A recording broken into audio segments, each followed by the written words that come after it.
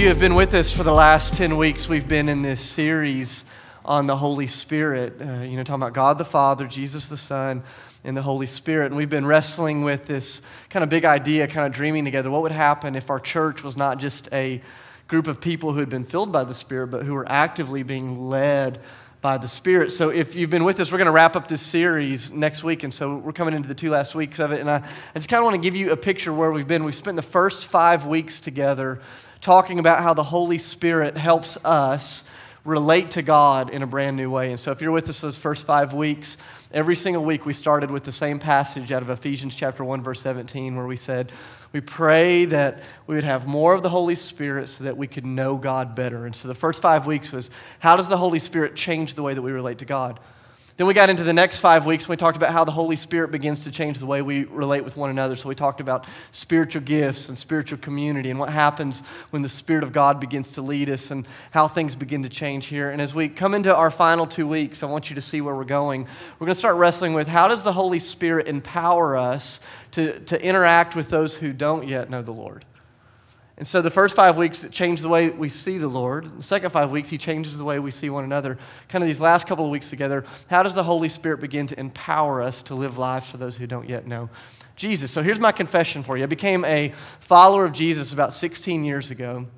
And I remember right after becoming a follower of Christ, I was just kind of made painfully aware of how terrible I am at sharing my faith with people that don't know Jesus. I was just terribly inefficient at sharing my faith with those who didn't yet love the Lord. And yet there was this problem. Every time I'd read the scriptures, I would see this mandate from Jesus. Jesus says, I want to send you out into the world. I want people to come to know me and to love me through you. And I'm like, man, that's amazing, Jesus, but I am terrible at doing that. So I remember it was about the same time that the church I grew up in, during high school, we got this new youth pastor, new youth minister. His name was Mike.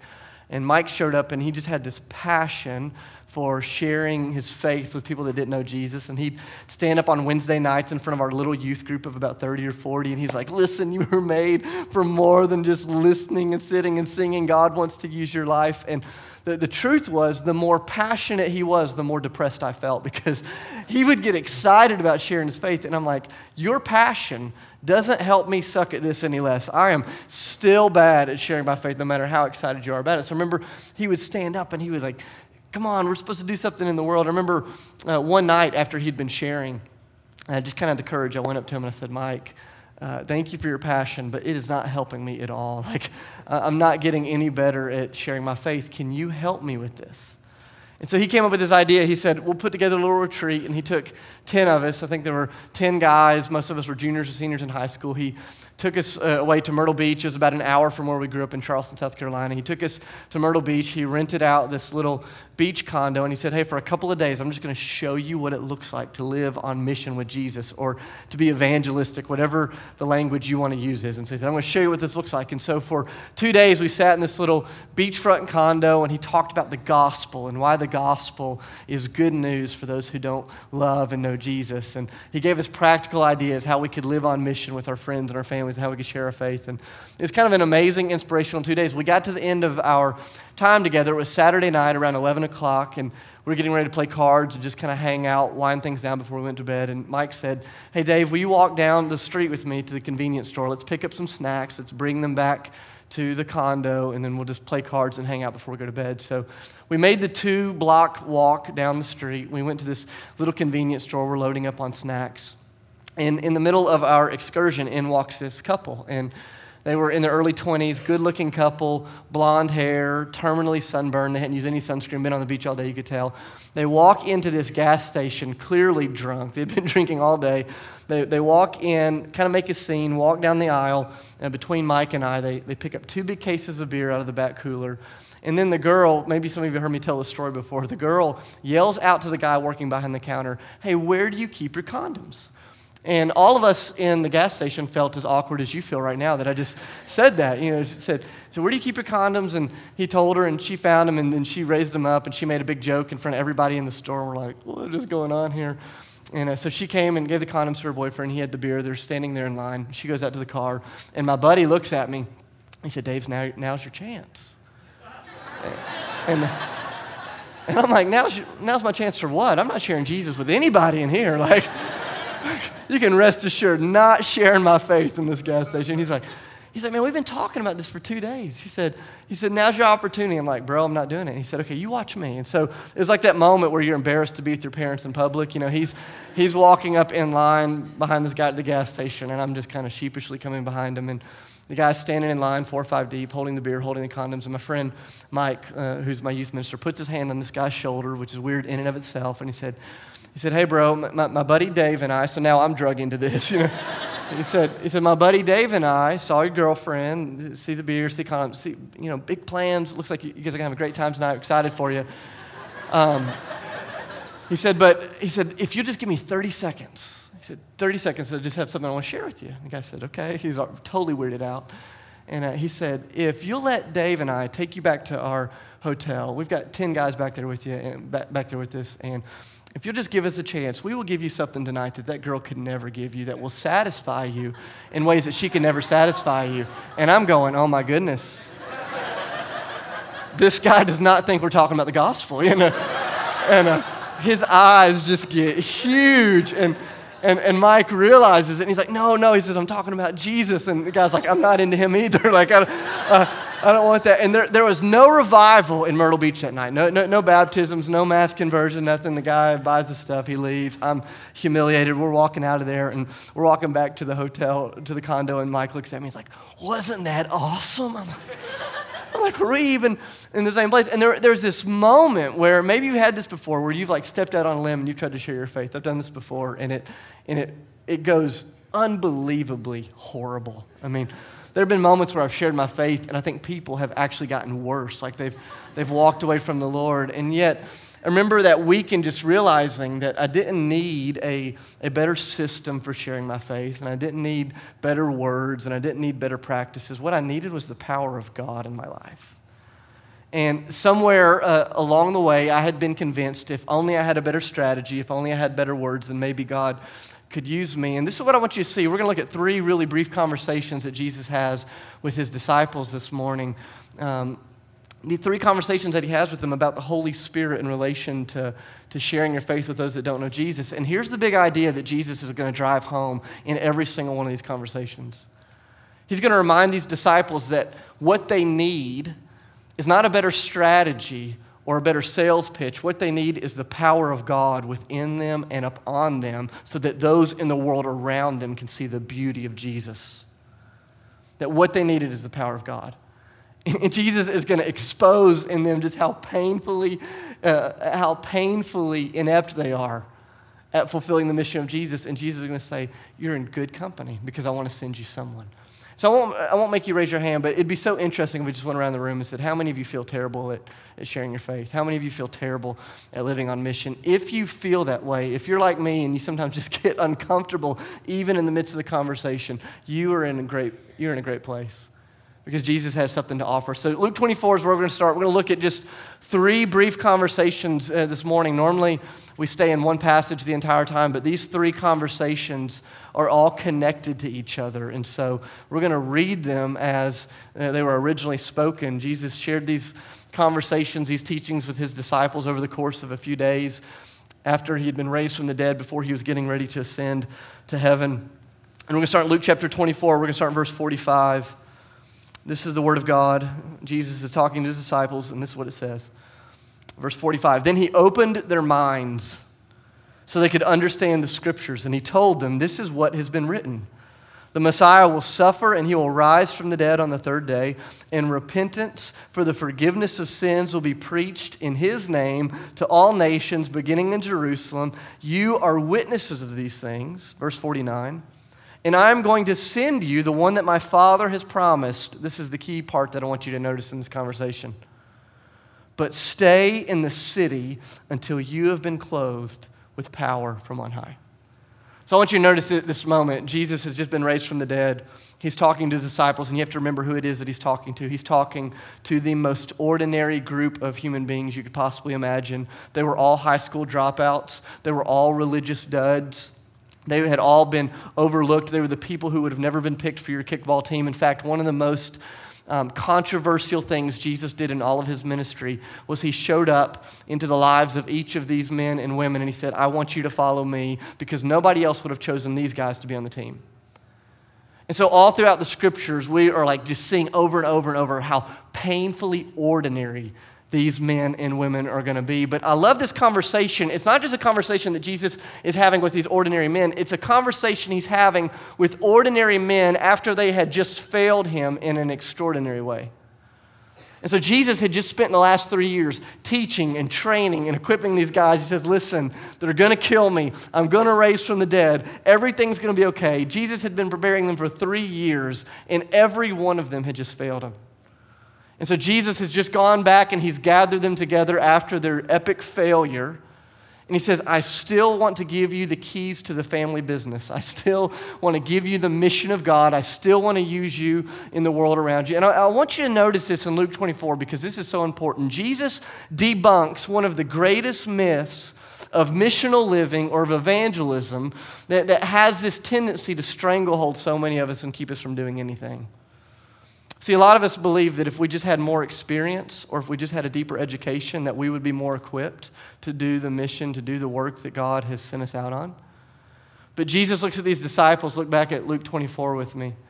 He looks at these disciples and he reminds them, he says, you have been witnesses of that which everybody has wanted to see. He says, you've had experiences that nobody else has seen. He says, I called you to myself. You saw me hang on a cross. You watched me raise from the dead. You saw the sick healed. You saw the poor empowered. You've seen God do unbelievable things. Jesus is saying, listen, nobody on planet Earth has had the spiritual experience that you have had. He keeps going and he says, not only have you had a spiritual experience, he says, you have been educated in ways that nobody else has been educated. Look back at the beginning of the verse, the story in verse 45. It says that Jesus supernaturally opened their minds so they could understand the scriptures. I mean, just imagine this if Jesus Christ came down and like cracked open your head and said, I'm going to download the will of God into your heart. These disciples had been given an unbelievable education. They had been given an unbelievable experience. And I want you to notice what Jesus says to them. He says, listen, your education and your experience is not enough to fulfill the mission that I'm giving you.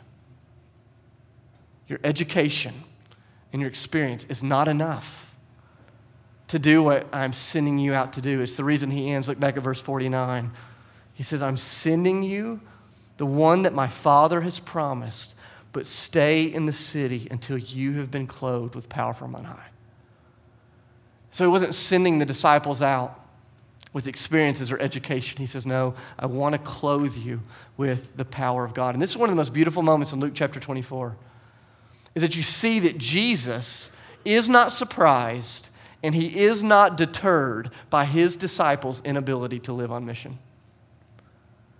And this gives me so much hope because Jesus Christ is not surprised and he is not deterred by your inability to live on mission. And so Jesus, in his grace, he exposes it. He says, listen, God wants to do through you something that you are incapable of doing. Flip over to Matthew 28 with me. Let's look at one more conversation real quickly. Page 698, Matthew 28. Page 698. It's one of my favorite portions of the scripture. And I'm just going to kind of pull out one big idea out of it. We'll come back and really hit this chapter in detail in the new year together. Matthew chapter 28, we're going to start in verse 16 through 20. And so Jesus has just exposed their inability to fulfill the mission in Luke 24. In Matthew 28, Jesus is going to elevate their vision of what the mission is. And so I love this, verse 16. It says, the 11 disciples, they went to Galilee to the mountain where Jesus had told them to go. And when they saw him, they worshiped him, but some of them still doubted. I love that verse. But then Jesus came to them and he said, all authority in heaven and on earth has been given to me. So this is what I want you to do with your life. He says, so therefore go and make disciples of all nations, baptizing them in the name of the Father and of the Son and of the Holy Spirit, teaching them to obey everything I've commanded you. I love this phrase. And surely I will be with you always to the very end of the age. And so in Luke 24, Jesus is going to expose their inability. In Matthew 28, Jesus is going to elevate their vision of what God still wants to do through them despite their inabilities. Have you ever noticed that when you come face to face with your own inability, you instantly begin lowering your vision for your life? And so some of you have experienced this. I remember being a kid, and if you would have stopped me in 5th grade and said, Dave, what are you going to do for a job? What are you going to do when you grow up? It's like, I'm going to be a Major League Baseball player. And then I got older, and I came face to face with my own inability, and it's like, Dave, what are you going to do? It's like, I don't know, I should have studied harder. Just kind of this moment where as I saw my inability, my vision for the future began to lower. So some of you had that feeling when you came to Nashville. You kind of packed everything up. I'm coming to Nashville. I'm going to make it in music.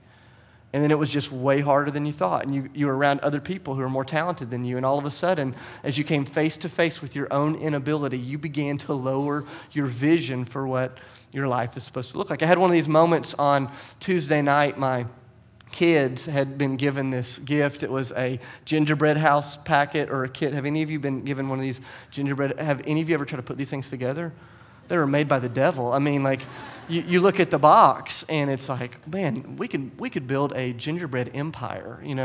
We could build this village. And so we get the box out, and my son Micah, he's like, let's build that one. And I'm like, of course we'll build that. And I'll add you want a room on the back? And I'm just like, this is going to be an amazing thing. And then I get about 30 seconds into building this gingerbread house, and I'm like, hey, buddy, what if we just like build a little square box and you eat all the icing? And he's like, yes. And one of the things that happened, the more I came face to face with my inability, the lower the vision became for what we were going for. And you would think, Jesus has been around these ordinary guys who had failed in extraordinary ways. And you would think that their inability and their extraordinary failures would have lowered the bar on what Jesus was anticipating in their lives. But I want you to notice it's the exact opposite. Jesus gets to Matthew 28, the passage that we just read. All of these guys had failed them. One of them had just taken his own life. That's why there's only 11 of them left in verse 16. Unbelievable brokenness, unbelievable failure. And Jesus does not lower the bar on God's vision for what he wants to do through life. He says, this is what I want you to do. He says, I want you to partner with God. I want you to be filled with the Holy Spirit, and I want you to reach the ends of the earth. He says, this is the mandate upon the believers. It's not to fill the cannery, and it's not to reach Nashville. It's not even just to reach your neighborhood. It's to partner with God so that your life can elevate and magnify the beauty of Jesus wherever you go, whether it's Jerusalem, Judea, Samaria, or the ends of the earth. And Jesus looks at these guys who had never seen a cell phone or heard of an airplane or set foot in a car, and he says, your mission is the ends of the earth. I want you to think about this for a moment. This is a crazy thought. Here we are, 2,000 years later, and we live on planet Earth, where there are more than 2,000 people groups that have still never even heard the name of Jesus. Isn't that an amazing thought? It's like, how is that even possible? And I go, whose job is it to go? It's yours. It's mine. That's the mandate. And sometimes we see our own inability. You're like me, and I go, I can't even reach the guy at work. I can't even reach my next door neighbor. Forget the ends of the earth. Jesus, would you just give me a friend that would come to church? And Jesus says, listen, the mission is not dependent upon your ability. What God wants to do through you is in spite of you. And there's this beautiful moment in Luke chapter 24. He exposes, he says, listen, you can't do this. Stay in the city until you receive power from on high. A few days later, he has another conversation. He says, let me remind you of how big and how bold and how beautiful the goal is. It is the ends of the earth. This is the thing that I keep praying. I keep praying that our church would get smaller because God would keep sending us further.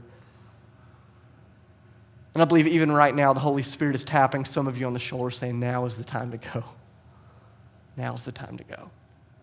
Maybe it's locally, maybe it's nationally, maybe it's globally. But this is the mandate of God upon the life of ordinary people who fail the Lord in extraordinary ways. So if you feel incapable of doing this, you're perfectly suited for Jesus' team. So I love this. Luke 24, he exposes their inability.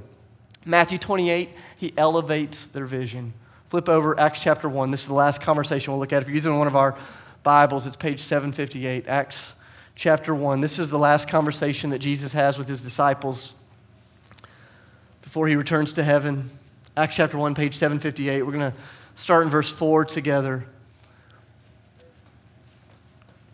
It says, on one occasion, while Jesus was eating with them, he gave them this command: do not leave Jerusalem, that's the city that they were living in, but wait for the gift that my Father has promised, which you've heard me speak about. And so here in Acts chapter 1, they're being reminded of that moment that we just read about in Luke chapter 24. Does that make sense? And so he's reminding them of that. Verse 5. For John the Baptist baptized with water, but in a few days you will be baptized with the Holy Spirit. We're going to talk about this more next week. He says, but you will be filled, you'll be overwhelmed by the power and the presence of God. Jump down to verse 8. And when this happens, you will receive, what's that word? What's that word? He says, you will receive power when the Holy Spirit comes upon your life, and you will be my witnesses where you live, in Jerusalem, in Judea, in Samaria, and to the ends of the earth. And so Jesus reminds them in this short little conversation. He's getting ready to leave. He says, listen, he says, you are not capable of living out the mission that I've invited you to live, so stay in the city till you get power. He exposes their inability. Then he reminds them of how big the mission is. He says, remember, it's not just here. It's not just about Nashville. It's not just about Jerusalem. He says, it's the ends of the earth. He says the mission is far bigger than you could have ever imagined. It's far bigger than you could have ever hoped for. But I love the promise that he makes. Look back at verse 8, this beautiful promise. He says, you're incapable and the mission is far bigger, but you will receive power when the Holy Spirit comes upon your life, so that those around you can see the beauty of Jesus in you. And there's all this stuff that we could talk about in Acts chapter 1, but I just want you to see the big idea very quickly. Jesus promises not that he will send them something, but that he will send them someone. Someone, the third member of the Trinity. He says, I'm going to send you someone. I'm going to send you the Holy Spirit. And when the Holy Spirit comes upon your life, when he comes into your life, the Holy Spirit will give you power so that those around you can see the beauty of Jesus within you. This is the grand goal of God's life through you, is that wherever you go, people will see the beauty of Jesus in you. And they'll come to experience that God has come from heaven to earth, that he has dealt with their sin, that he is raised from the dead so that they can know the Father as well. And God delights in using people just like you and I. I remember when I was in college, I drove this red Jeep Wrangler. Loved that Jeep. She was good to me. She died 2 years ago, and rest in peace. And in a hard couple of years, but loved this Jeep. My freshman year, her transmission, I keep talking about her like she's a person. Sorry, we had not a very good relationship apparently, but the Jeep that died my freshman year, transmission died, and I was broke. I couldn't fix it. And so one of my good friends said, just buy a book on how to fix a transmission and fix it. And I'm like, dude, I can't even change the oil by myself. Like, you want me to fix the transmission? He said, just buy the book and read how to fix it, and you can fix the transmission on your Jeep. So I bought this book on how to fix my Jeep's transmission, and I got about 30 seconds into the process and realized, man, I cannot do this. So I called my friend Lee, who was just this like an amazing mechanic. He actually goes to Ethos now. He's a part of our church family here. And I called Lee, and I'm like, bro, I've gotten in over my head. I've bought this book. I have made a mess. I cannot fix it. And so Lee drove over, and for the next 3 days, I stood by my Jeep, and I read the book as he fixed it because he was capable of doing what I couldn't do. And I was thinking of that earlier this week because I think a lot of us unintentionally, we've heard the words of Jesus, and we have misunderstood the help that he's sending. We hear the words of Jesus, and Jesus says, listen, the ends of the earth are the goal. And we go, okay, here's the book. How do we do this?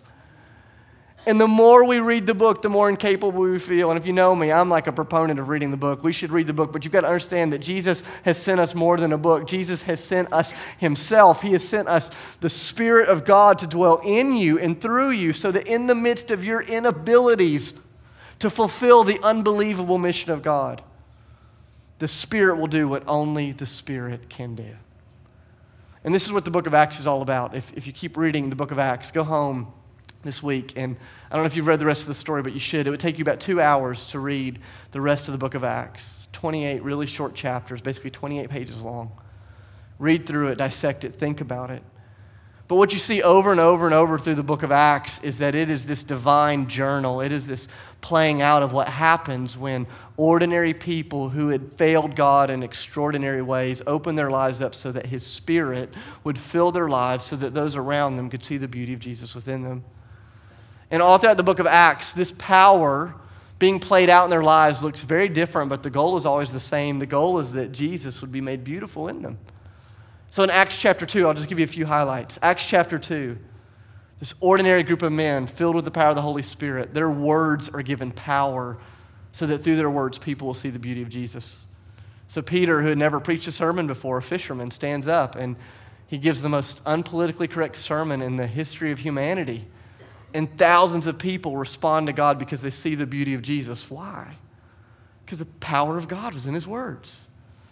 You get to Acts chapter 3, and you see the power of God being worked out through their human touch. Just as Jesus had healed the sick and raised the dead, the disciples are walking into a church service much like ours, and there's a guy out front who needed to be healed. And they put their hands on him, and they prayed, and he was healed, and the results were that people around them saw the beauty of Jesus within them. Or you get to Acts chapter 4, and you see the power of the Holy Spirit filling their community so that people look at their community and go, man, God is touching down there.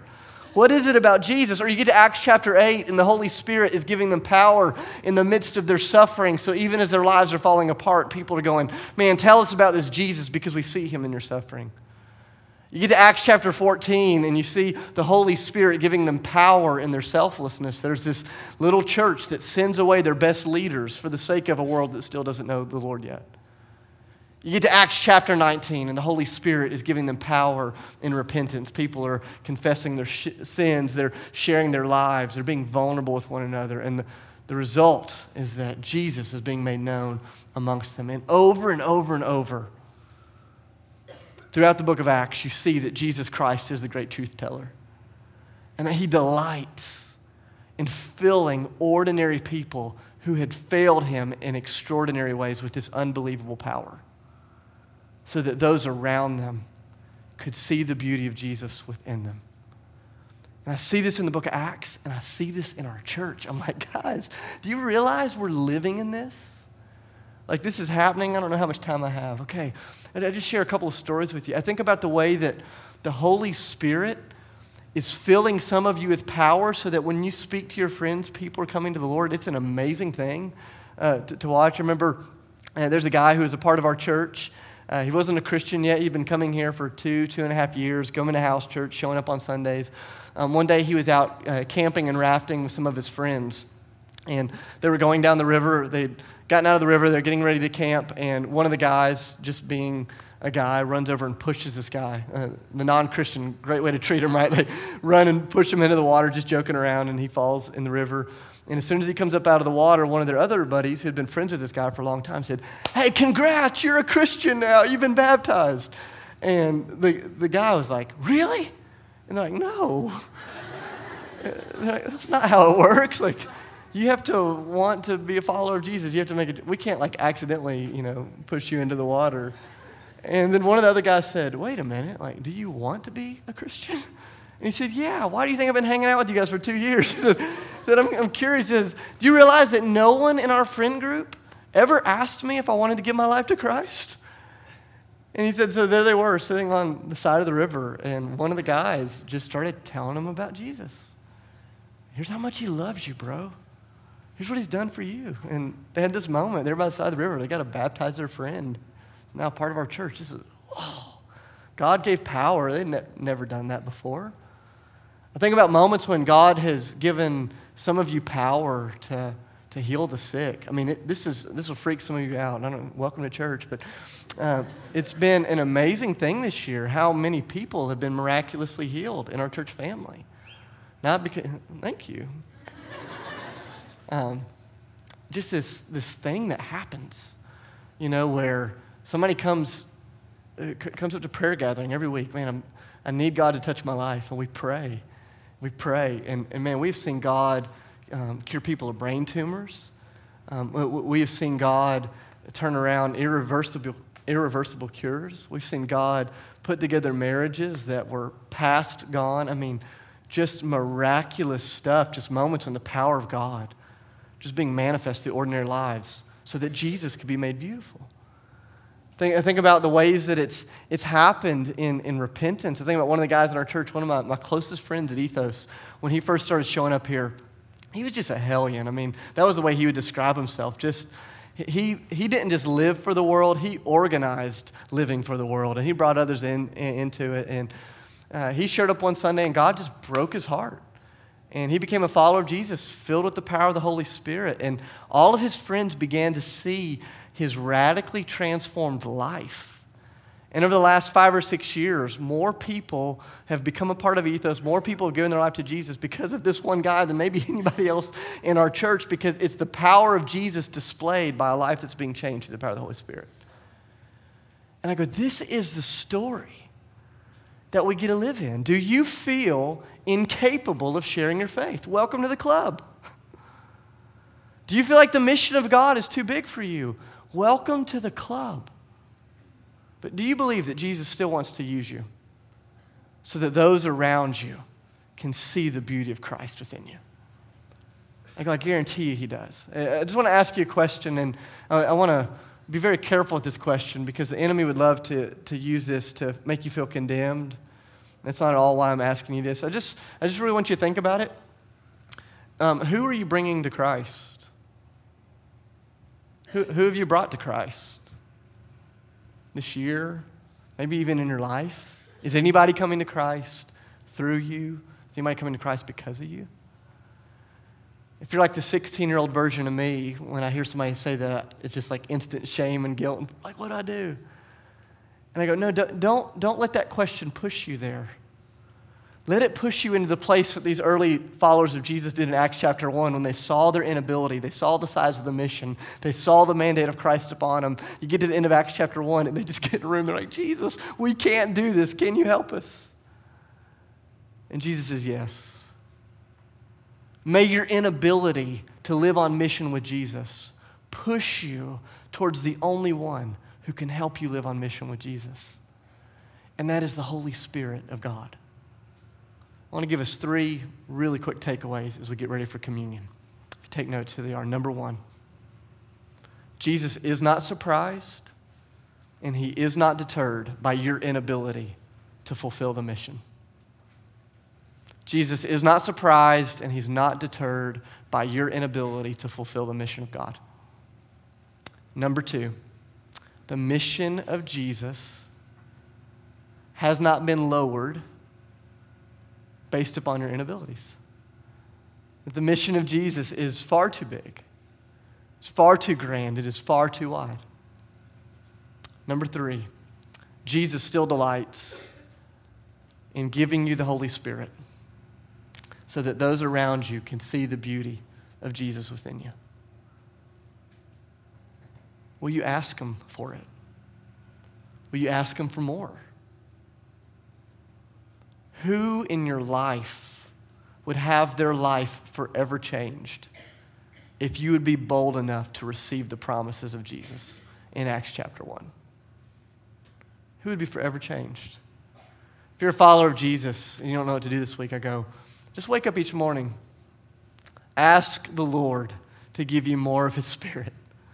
Ask the Lord to open up your eyes to the opportunities. Maybe it's to speak a word. Maybe it's to lay your hands on somebody to pray. Maybe it's to show them something in community. Maybe it's to serve them. Maybe it's to suffer with them. Who knows what it is? But if you're a follower of Jesus, I want to challenge you this week. Wake up every morning and just pray, God, would you give me more power, more of your Holy Spirit so those around me can see the beauty of Jesus in me? So often these moments are only discovered when you actually get in the game, when you actually try it. I started with that story of failing in the gas station in Myrtle Beach, South Carolina, because you're going to have those moments. And I just want to encourage you, don't be discouraged with those moments. You're going to have moments when you leave going, oh, what was that about? And you go, okay, thank you, God, that you can work even through that. Keep stepping out with the Lord. For those of you that are not followers of Jesus, I just want to encourage you. Jesus didn't just come to save you. He came to send you as well. He came to save you of all your sins and to fill you with his Holy Spirit and to send you out on mission. And so this morning, you can give your life to Christ, be filled with his Holy Spirit, and go back into your apartment or your family or your neighborhood or your workplace with power from God so that the people you know and love the best will see Jesus in you. That's an amazing gift that's available to every ordinary person that has failed the Lord like me in extraordinary ways. It's the gospel. It's open to every one of you. Let's pray together, and we'll get ready to take communion. God, I love you. Thank you for who you are and for what you're doing. God, would you fill us with power so that the people around us would see the beauty of Jesus in us? God, would you just use us? Would you send us far and wide? Would you send us to the ends of the earth, God, for the glory of Christ? Thank you that this is true, that you are true, and that you are good. It's in the name of Jesus that I pray and give thanks. And together we say, amen.